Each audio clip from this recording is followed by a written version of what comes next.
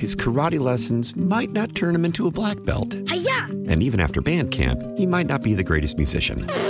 But with the 3% annual percentage yield you can earn on a PenFed premium online savings account, your goal of supporting his dreams... Thanks for everything, Mom and Dad. ...will always be worth it.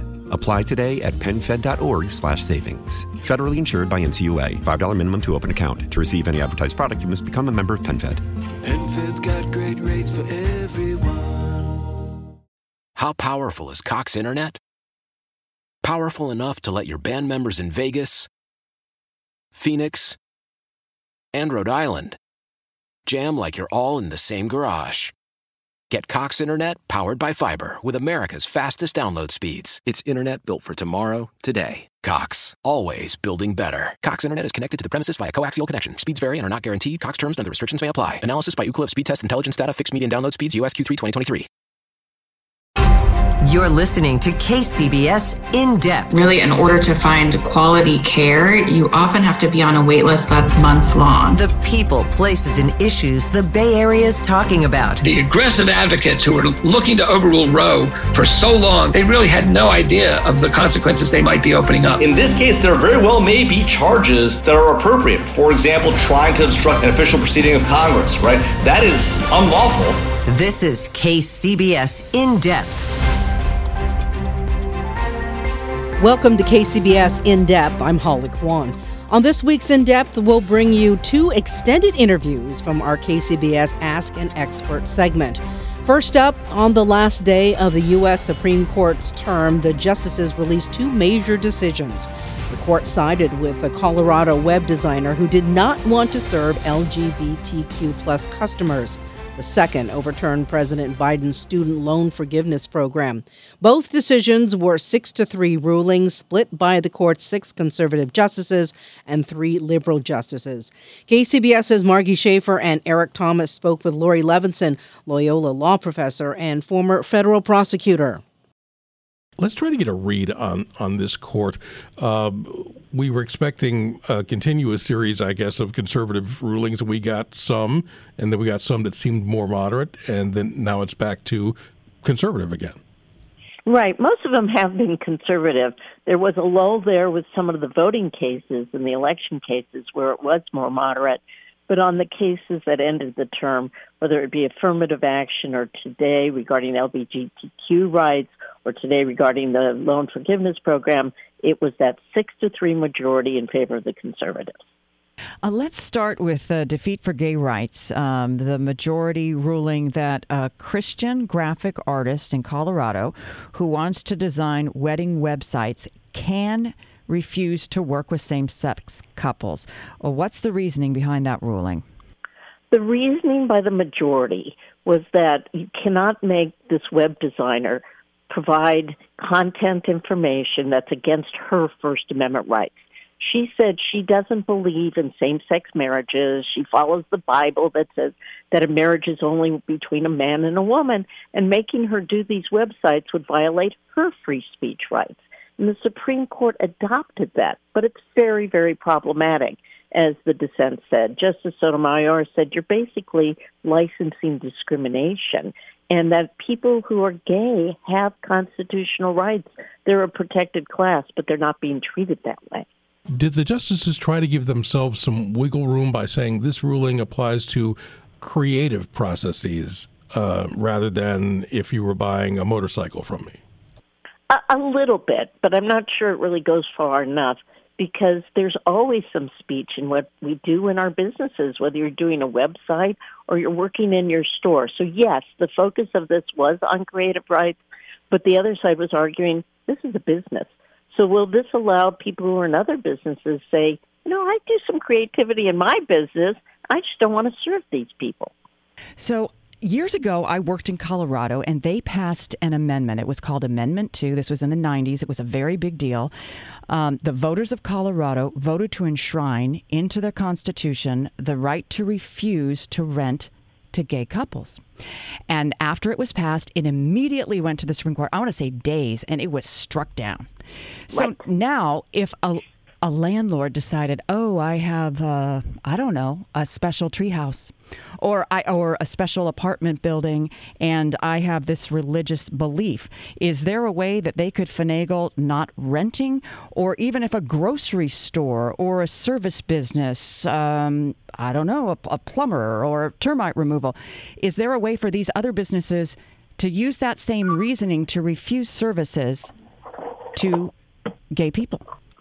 Well, we're not to that point yet, because as you pointed out, this one really focuses on the free speech clause under the First Amendment, and those situations would be more strained. But there's another reason I think those would be tougher cases for the court, because if we go back to the history of civil rights, public accommodations is in the heartland.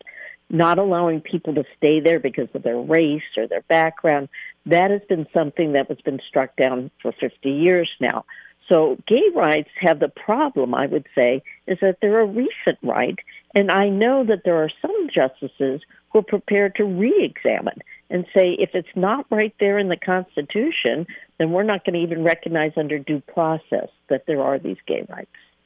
Let me bounce this off of you, since we were talking about the sort of disagreement or the way the fault lines lie on the court.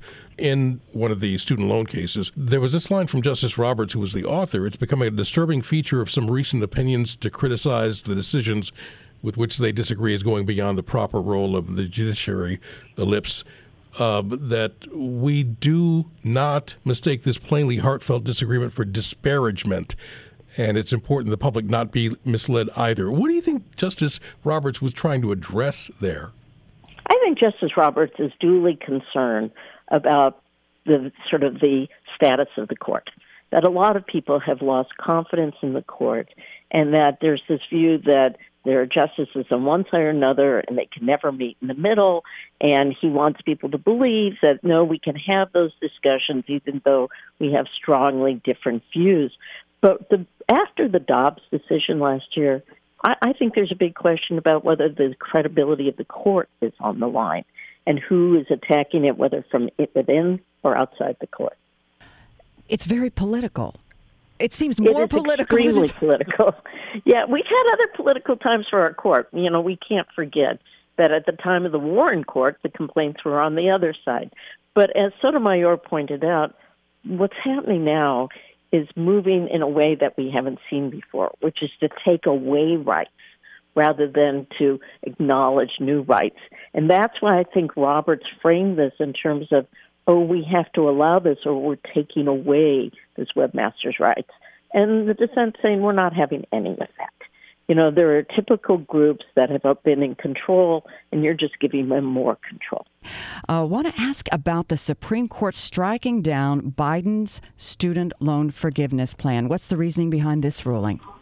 The reasoning behind this is that the Supreme Court said that the administration, the Secretary of Education, and the President went beyond their powers, that only Congress could put exactly in their HEROES Act or another act relating to the student loans that they could have this mass forgiveness program, that they only indicated that the Secretary could do individual waivers, but not this. And the administration had responded by saying, look, it's in the act that the Secretary has the power to deal with emergencies. Now, no one knew at the time that that emergency would be a pandemic, but it was.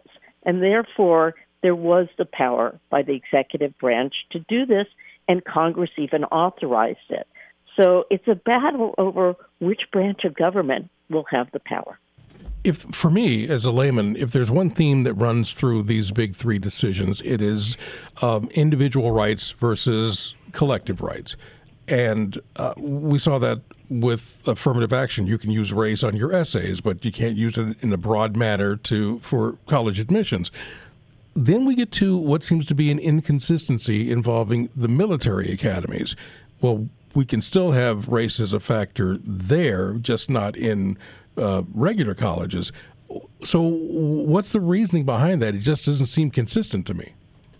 Well, I think some people brand it as an oddity. Others would say that for the academies, there's been a very strong showing about how there is the need to use race in order to have operative, military services. And I also think that traditionally the court has been reluctant to interfere with literally what are the decisions of the commander-in-chief. But it is this outlier, as you point out, which is if it's bad to use race in these college admissions, then how can it be just permissible for the military? And I think the military tried to establish factually why this was an imperative. This court is making decisions that are impacting our way of life, and it seems that there's a divided Congress. You can have whichever party in the executive branch, but it seems like the court has so much power right now. Well, that's exactly what Sotomayor said in her dissent on the student loan program. He said that, this isn't an issue between Congress and the president. This is the court coming in and making these huge political answers to issues facing society. So, the court wants to pretend that it just decides cases in front of it. But the cases it chooses, and let's not forget that, it chooses what cases it's going to decide. And then the standing that they give and then how broad their ruling is, you really see the court playing a significant role. And I think that this Supreme Court of the 6-3 majority got themselves snagged when they started overturning clear precedent. I actually think when they overturned Roe v. Wade and they lost the anchor of precedent, that's why people would say they're trying to get more power. Just read that they are taking another Second Amendment case for the next term, this one involving whether or not people who've committed domestic violence can reacquire firearms when it's all over. That's another one of those cases you're just talking about. Right. In fact, that's another case that goes back to the Heller decision, where Justice Scalia at the time sort of found a Second Amendment right for individuals to have firearms that had not been recognized for the 200-year history of our nation. So we've had this fight about who's the activist court. The conservatives used to say, the liberals are the activist court.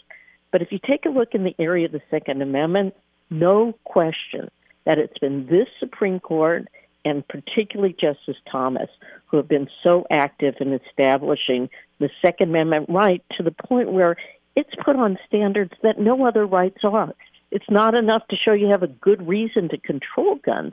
You actually have to show that back at the colonial days they would have done that. And that's just an extreme standard. You mentioned that the court has the ability to choose the cases. Are there other cases that you expect them to take up? And what about the security of gay marriage? Well, in terms of cases coming up, they're just starting to take these cases. I actually want to highlight cases that they're not taking anymore. They used to take a lot of cases regarding our rights of privacy, Fourth Amendment, how law enforcement can act. They're not taking any of those, and they didn't really take them this term.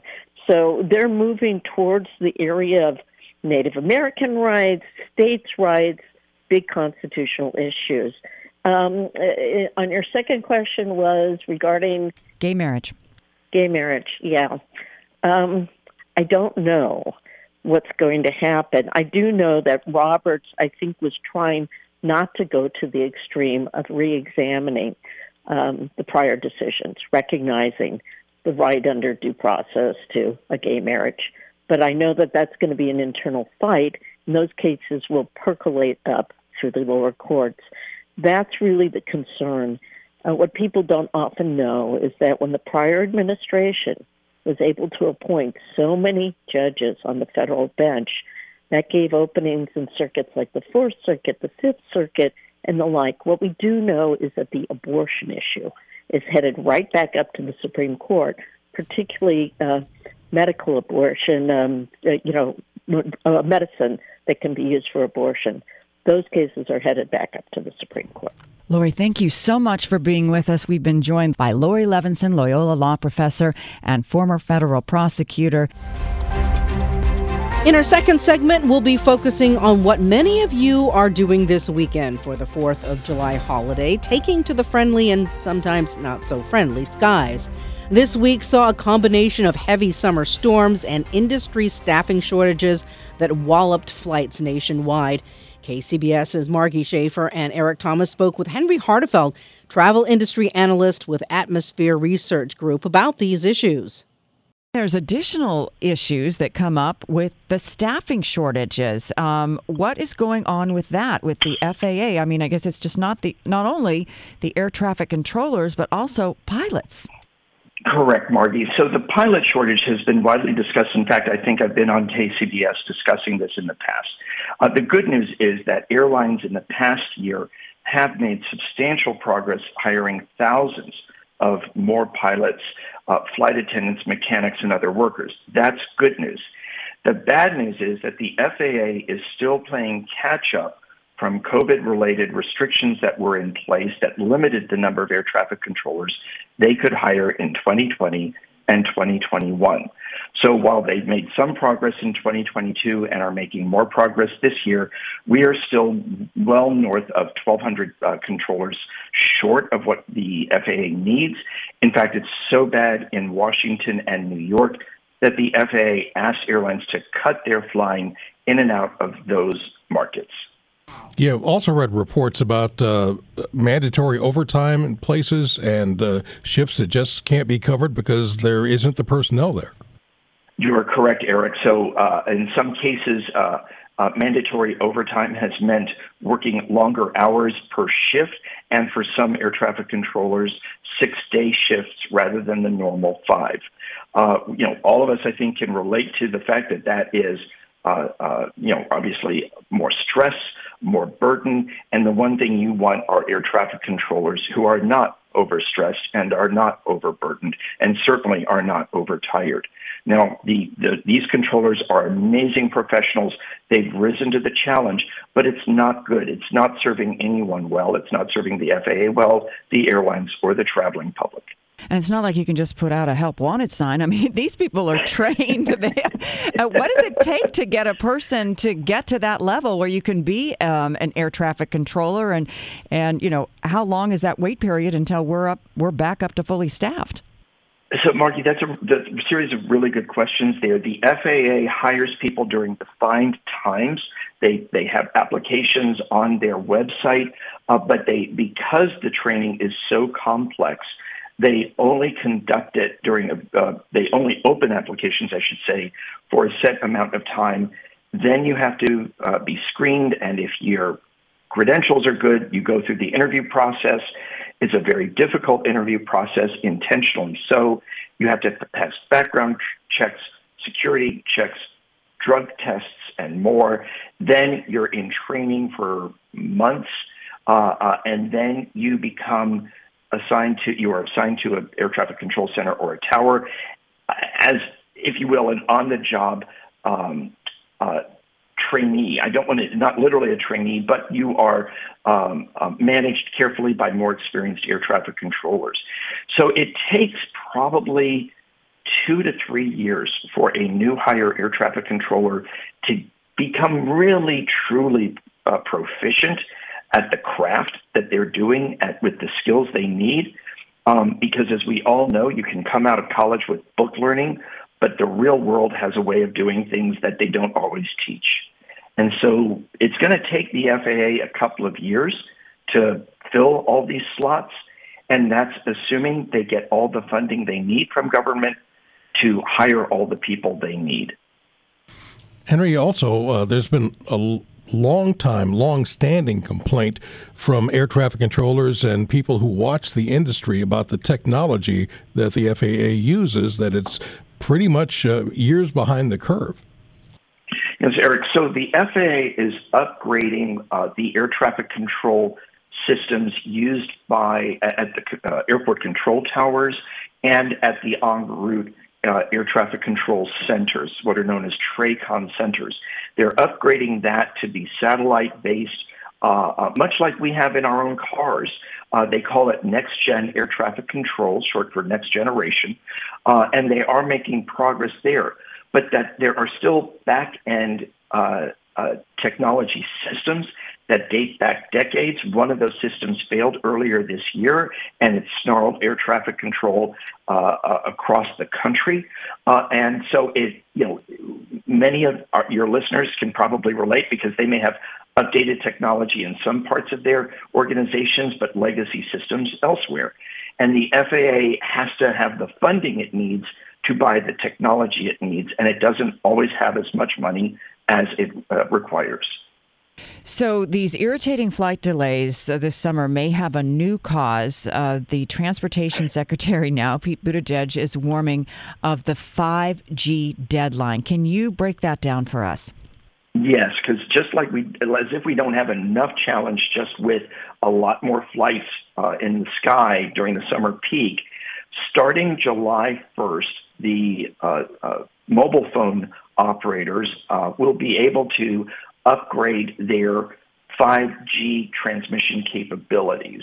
And the challenge is, the issue here is there are some of these 5G towers located near airports. Not all aircraft have had altimeters upgraded to be compatible with this higher frequency, higher transmission capability of this new 5G system. So about 80% of the aircraft are ready. United says all of its mainline Boeing and Airbus aircraft are ready. Southwest is ready. American will be ready by July 1. Delta has some airplanes that won't be ready, but they are working to get those done within the next few months. Same with JetBlue. But some of the regional airlines, the airlines that operate smaller aircraft, may have some challenges. This will only really be an issue, though, when the weather gets bad. So, for example, here in the Bay Area, if we have fog or rain, some aircraft may be affected. The good news is that should be the minority of flights, and airlines have said they're going to do all they can to not schedule these types of planes into airports that are not ready to handle them. In the Bay Area, our 3 airports are ready to work with the 5G towers. You have to ask a question if you're a frequent traveler or even an infrequent traveler, which is, since some of these problems we're talking about were foreseeable, why weren't they fixed before they caused major issues? Eric, that's a smart question.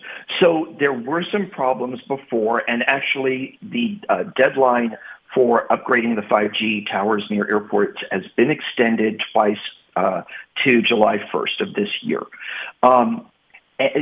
A big reason why the airlines don't have everything ready is the supply chain problem.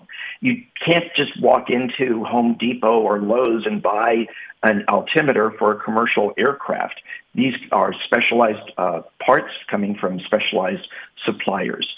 So it's a function of getting the hardware and then getting the airplanes into a hangar where they can be safely installed and then tested.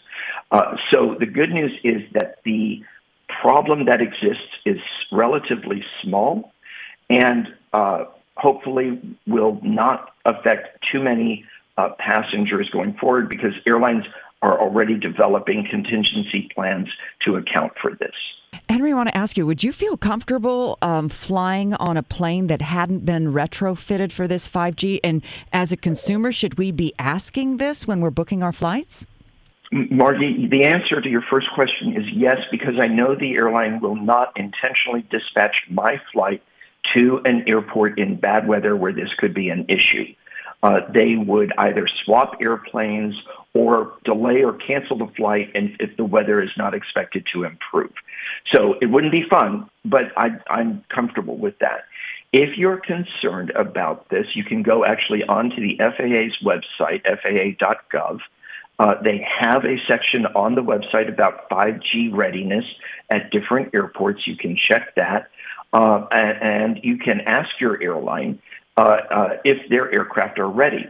The challenge will be, Margie, honestly, getting through to the reservation staff, because right now they are overwhelmed with people whose flights have been disrupted because of the bad weather. So if you're not flying in the next few days, I would encourage people to wait before reaching out to their airline. So a trend I'm noticing, Henry, is that since the more efficient you are, the more seats you have filled on your airplanes, the trend now is to go farther with single-aisle airplanes than it used to be, and so we're all more packed in like sardines than we used to be. What are you seeing in that regard? Well, Eric, the days of being able to get on a wide-body plane from San Francisco to New York or Florida or Chicago or other places are pretty much behind us. Airlines want to use those wide-body aircraft, such as 787 Dreamliners or Airbus A330 jets, to fly to Europe, Asia, and other long-haul destinations where they need the added capacity, the added range, and the added belly cargo. That means we're going to be dealing with single-aisle airplanes, and in a way, it's a throwback to the beginning of the jet age when the first commercial jets operated. This is the new reality of how the airlines are doing business. The reason they're doing it is these new airplanes better match the number of seats to actual demand, and they don't have to discount any more than they really want to in terms of the fares they offer.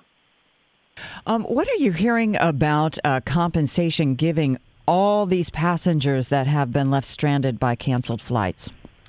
Well, some airlines are doing a better job than others. A lot of airlines are claiming that because it's weather, they're not responsible for anything. But in this case, it is a matter of if you don't ask, you don't get. So if your flight is delayed, you can ask nicely at the airport if the airline will give you a meal voucher. And if your flight is canceled, you can ask nicely if they will provide a voucher for a free or discounted hotel rate, meal vouchers if they will reimburse you for any necessities if you've checked your bags and cannot get your bags back. One thing that all travelers should remember is if your flight has been substantially delayed, generally by 2 or more hours, although some airlines require longer, or if your flight has been canceled, you can ask for a full refund if you feel that taking the trip is just not going to be worth it.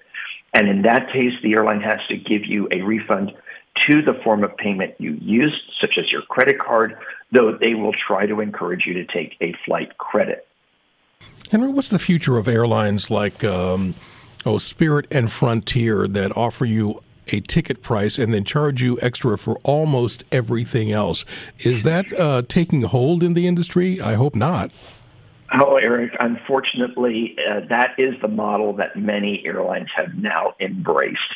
The days of getting on the plane where your bag was included in the fare and you get a meal and everything else was included are long, sadly, past.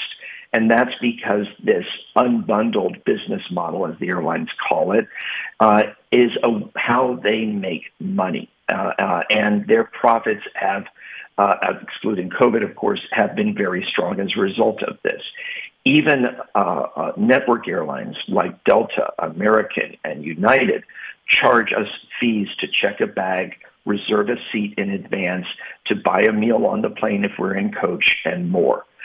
So that business model is going to stick around, though the network airlines, again, American, United, Delta, and airlines such as Alaska and JetBlue tend to have fewer fees than the budget airlines.